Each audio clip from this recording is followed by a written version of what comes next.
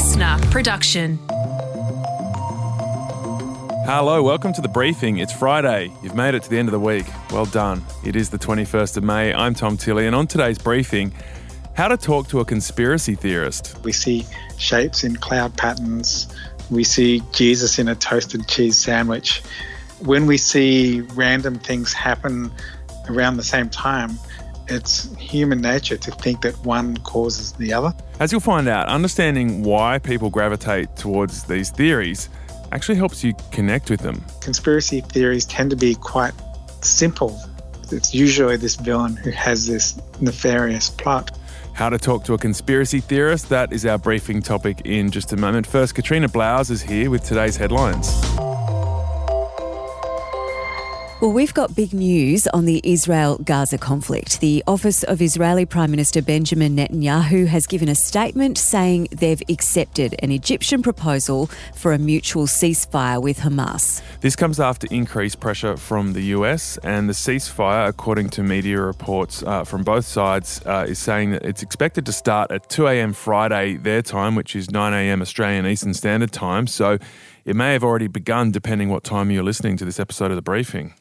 Yeah, now if this goes ahead, this ceasefire will end the 11-day conflict, which has so far killed 232 Palestinians in Gaza and 12 Israelis, mostly civilians. This has been the deadliest conflict since 2014. Our doctors are saying Australians will remain sitting ducks until more people get the COVID jab, and we urgently need a much better information campaign to convince people to get it. What's been happening recently, the messaging has been very solid in terms of the actual information, but relatively dry, if I could put it that way.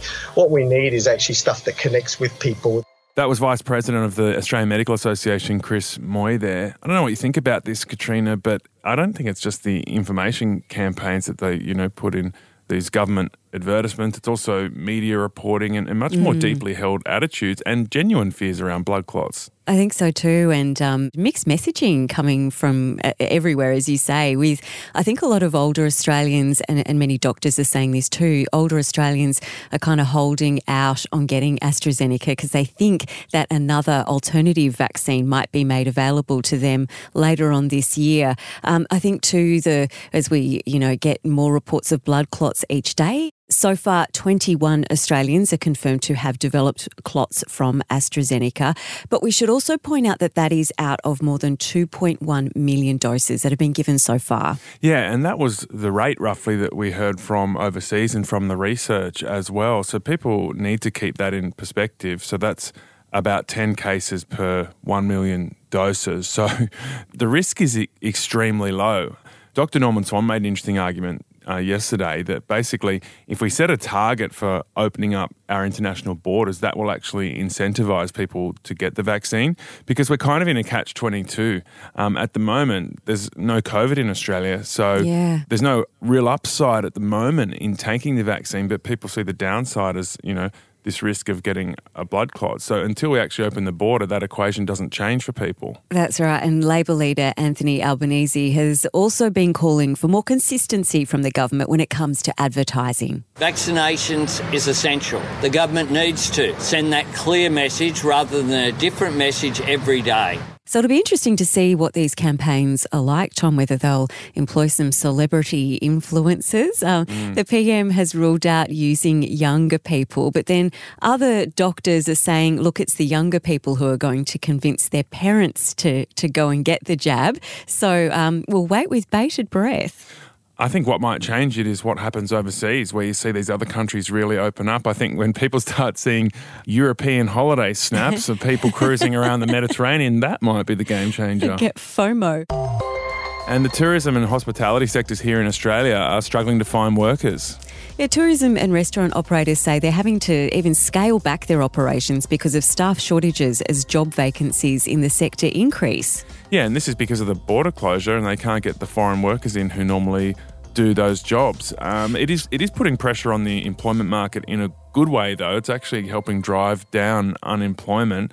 Yesterday we got new figures. We're down to 5.5%, so getting even closer to the figures from the end of 2019 of 5.1%. And youth unemployment's been going down as well. It's at 10.6%, its lowest point since 2009. Which I guess on the face of it looks amazing, but a lot of people are saying that the devil is always in the detail and there's a lot of underemployment. So for young people in particular, while they are still getting shifts, they're not getting as many as they were pre-COVID. And a very juicy royal tale, which you know I love. This one involves Princess Diana and an apology overnight from the BBC. This is unbelievable. An inquiry into that sensational 1995 interview with Princess Diana, which has been played and replayed many, many times since, has found that the journalist Martin Bashir lied to get that story, and then the broadcaster covered it up. Yeah, it's incredible. So this interview was played to 23 million people at the time and many millions since. Here is one of the most famous moments from that interview. Do you think Mrs. Parker Bowles was a factor in the breakdown of your marriage? Well, there were 3 of us in this marriage, so it was a bit crowded.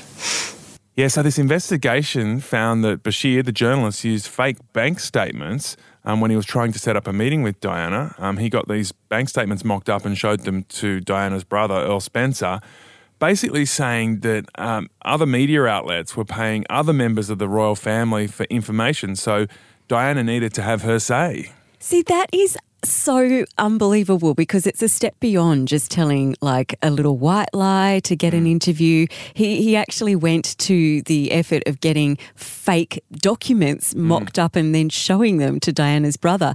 That report also found BBC bosses failed to scrutinise how Bashir had even got the interview in what amounted to a cover-up. Well, if you were running the show, you'd just be pretty happy you got the interview, right? But I guess you have a bit of a responsibility because it was pretty out of the blue for her to speak out like that. And the BBC has such high standards for them to turn a blind eye to this is what makes this so extraordinary. And they've had to now hand back every award they ever received for that interview, which includes a BAFTA. I can't wait to see how they investigate Oprah, how she got the interview with Meghan and Harry, what she did. Did she give them the chooks? Help build the chook pen? Was there a bribe? And remember this sound, Katrina? Doesn't that take you back?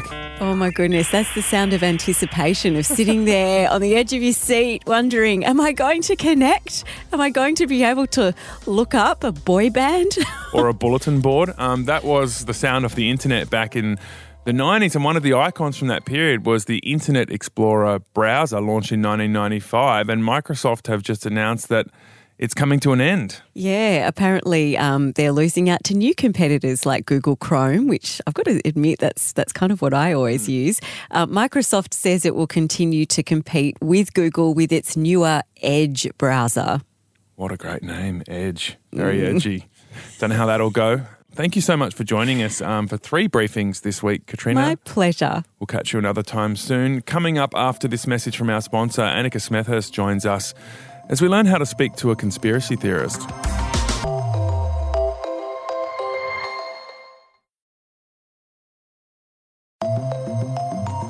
All right, today's briefing could be pretty helpful over the weekend, depending on who you'll be hanging out with, maybe which uncles you'll be running into at a family gathering. It's how to talk to a conspiracy theorist, or basically someone that doesn't trust science or is spewing misinformation about vaccines or thinks Bill Gates or 5G caused COVID. What do you do? I mean, if you argue the facts, you get dragged down bizarre rabbit holes that they've researched and no one else has. Or if you ignore them, potentially they get more isolated and spread more misinformation within an echo chamber. It's really hard if someone doesn't trust science or peer-reviewed academic research. And Professor John Cook has looked into how to deal with someone who doesn't believe in the basic way we put facts together in our society. He's from the Centre for Climate Change Communication at George Mason University in the US. His book's called Cranky Uncle versus Climate Change. Annika joins me now as we interview Professor Cook. Professor Cook, thanks for joining us. Why do conspiracy theories gain traction? There's a number of different reasons why conspiracy theories can be appealing. One is because when people do feel anxious, when you have something big and threatening like a pandemic, particularly something that's random and doesn't have a good explanation, conspiracy theories can be quite comforting because they offer a organized explanation for why things are happening. Counterintuitively, people find that more comforting than the idea of random events threatening us. That might be the appeal, but how do they start? Is there somebody out there who just throws this idea out there for fun? Or do we think the people that, I guess, where this originates actually believe this and it just takes traction naturally? Conspiracy theories can start in a number of different ways, but they can totally start naturally. One of the other elements of human psychology lending itself to conspiracy theories is that humans are natural pattern detectors. We see patterns in randomness all the time. All of us do to some degree. We see shapes in cloud patterns. We see Jesus in a toasted cheese sandwich. And when we see random things happen around the same time, it's human nature to think that one causes the other. And so that pattern detection can lead to people thinking that A causes B when they actually have nothing to do with each other. And those spurious causal links, as I guess scientists would call it, tend to form conspiracy theories. Yeah, so that goes to how we really interpret data and information. I guess that's harder than ever with so much information coming at us through the internet. Does it mean that the more education you have, because I remember, going to university, studying statistics, learning about concepts like correlation and interpreting data points, kind of helped me see what's going on in the world and be able to at least sense when something was just anecdotal versus, representing a much deeper trend. Is there a link between education and susceptibility to conspiracy theories? That's a good question. It kind of depends on the topic. Generally speaking, the better educated people are, the more they are able to avoid some of those fallacies like pattern detection out of randomness. But there's also been some really interesting research in the case of climate denial that have found that as people get more educated, that doesn't necessarily mean that they become more accepting of climate change. In the US, they found that Democrats became more accepting of climate change as they got more educated, but Republicans didn't.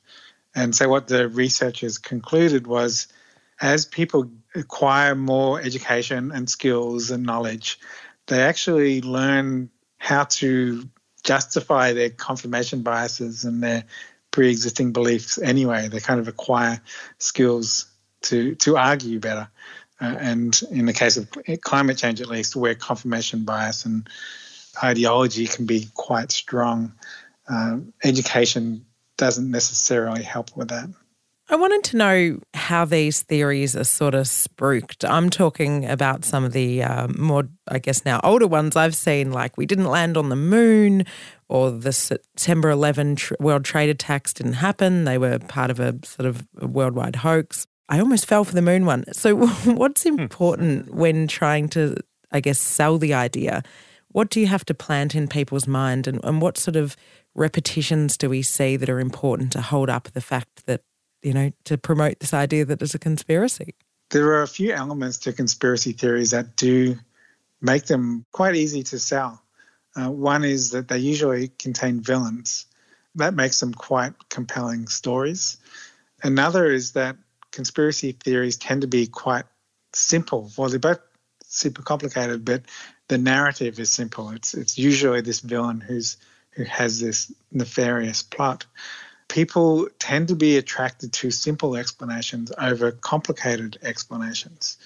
In a way, these simple stories with compelling characters can go quite viral because all humans are attracted to stories.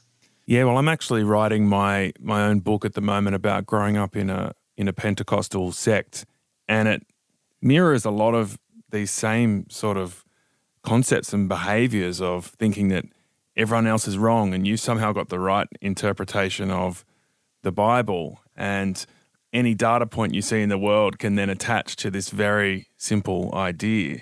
Now, talking someone out of that way of thinking is almost impossible. When it attaches to religious fervour, that's very difficult. But in general, if you have someone in your life who holds a view that is a conspiracy theory and it's wrong, but they really believe in it. What do you do? How do you approach them? It's extremely difficult in the same way as your experience, because conspiracy theorists are immune to evidence. Any information you can give them that contradicts the conspiracy theory, they will reinterpret that evidence as actually coming from the conspiracy. Rather than disproving the conspiracy, they'll conclude, aha, well, that's exactly what you would expect the conspirators to have produced. So how do you change a person's mind when their belief system is so self-sealing and nothing can penetrate it? It is incredibly difficult, just as difficult as changing a cult member's mind. And there are various approaches that you can try, although I will preface them by saying it's still really difficult. Dial down your expectations if you are talking to a conspiracy theorist, because otherwise you'll get very frustrated if you're not making progress. But I think two approaches that can be quite, at least give you a chance, is firstly empathy rather than ridicule. Don't go into a conversation making fun of them or confronting them. Rather, I think approaching a conversation with curiosity and empathy and appealing to common values can be a fruitful approach. In particular, the common value of critical thinking. If you can encourage them to apply that critical thinking they like to think that they have and point it at their actual conspiracy theory, at the evidence for it, is it consistent? Maybe you can make headway there, although it's still unlikely. Yeah, that's an interesting point, talking about common values. I think most people have someone like this in their life. And I recently met up with someone who is a conspiracy theorist, and I was just trying not to – we actually tried to avoid any of the core topics, and we talked about more about the approach to information, and we ended up in a conversation about how do you know what sources you can trust, or freedom to choose, and, you know, whether you should be able to choose to get the vaccine. It was about choice and the way of analysing information. I mean, is that a good way to start, to build sort of trust on some of the ways of looking at the world rather than going in on the actual theory itself? Yeah, definitely. Like talking about information and trusted sources of information, and, for example, what are the most trusted sources? Can you trust scientific information, and why can you trust it? Scientific journals, peer-reviewed science is one of the most reliable sources of information for understanding the world around us. But why is that? And just delving into the relative reliability of different information sources is certainly probably a less threatening topic of conversation, but it can be also quite constructive. What's the biggest mistake you can make when you try to talk to someone who holds conspiracy theory views? Maybe it's assuming that the power of your intellect will be successful in changing their mind. We need a bit of humility and recognizing that we may not be as persuasive as we think we are. And by dialing down your expectations, you can at least be a little calmer and less frustrated in the conversation. Are you worsening the situation if you end up sort of ostracizing this person? I mean, that can be unavoidable, depending on how far down the rabbit hole a person has gone. It may be that the whole exercise is futile anyway. It really depends on the person and the context. Like, I will say this, like, from personal experience, my dad is not a conspiracy theorist, but he was a climate denier. And we would have conversations about climate change, and I would get quite frustrated with him because even though I can advise people, be calm, be rational, that kind of goes out the window when you're arguing with your own dad. What I didn't realise at the time was this wasn't a single conversation. It was a series of conversations in a relationship. And over a period of years, eventually he changed his mind about climate change. And I don't know if there was any specific argument or point or bit of evidence that changed his mind. I think it's just having an ongoing relationship with a person is important too.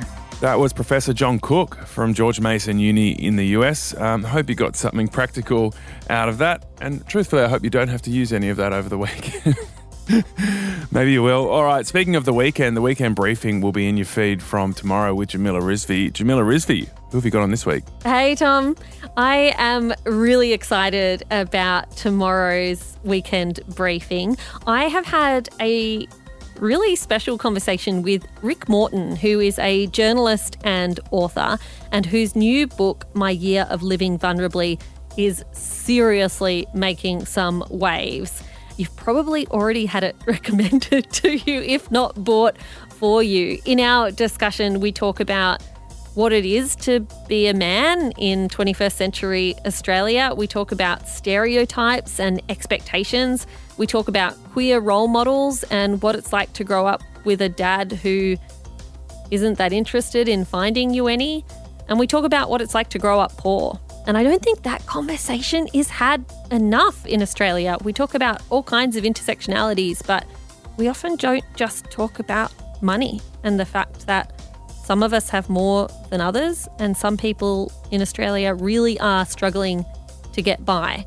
Rick is someone who grew up living not just week to week, but day to day, and his insights are really fascinating. Rick Morton going deep about his book on the Weekend Briefing tomorrow. Thank you so much, Jamila. And a big shout out to our hardworking team that make the briefing what it is. Executive producer Dan Mullins, producers Brooke Loudner and Liam Kennedy, editor Matt Curry, and supervising producers Nick McClure and Sam Kavanagh. Have an amazing weekend. I'll catch you Monday.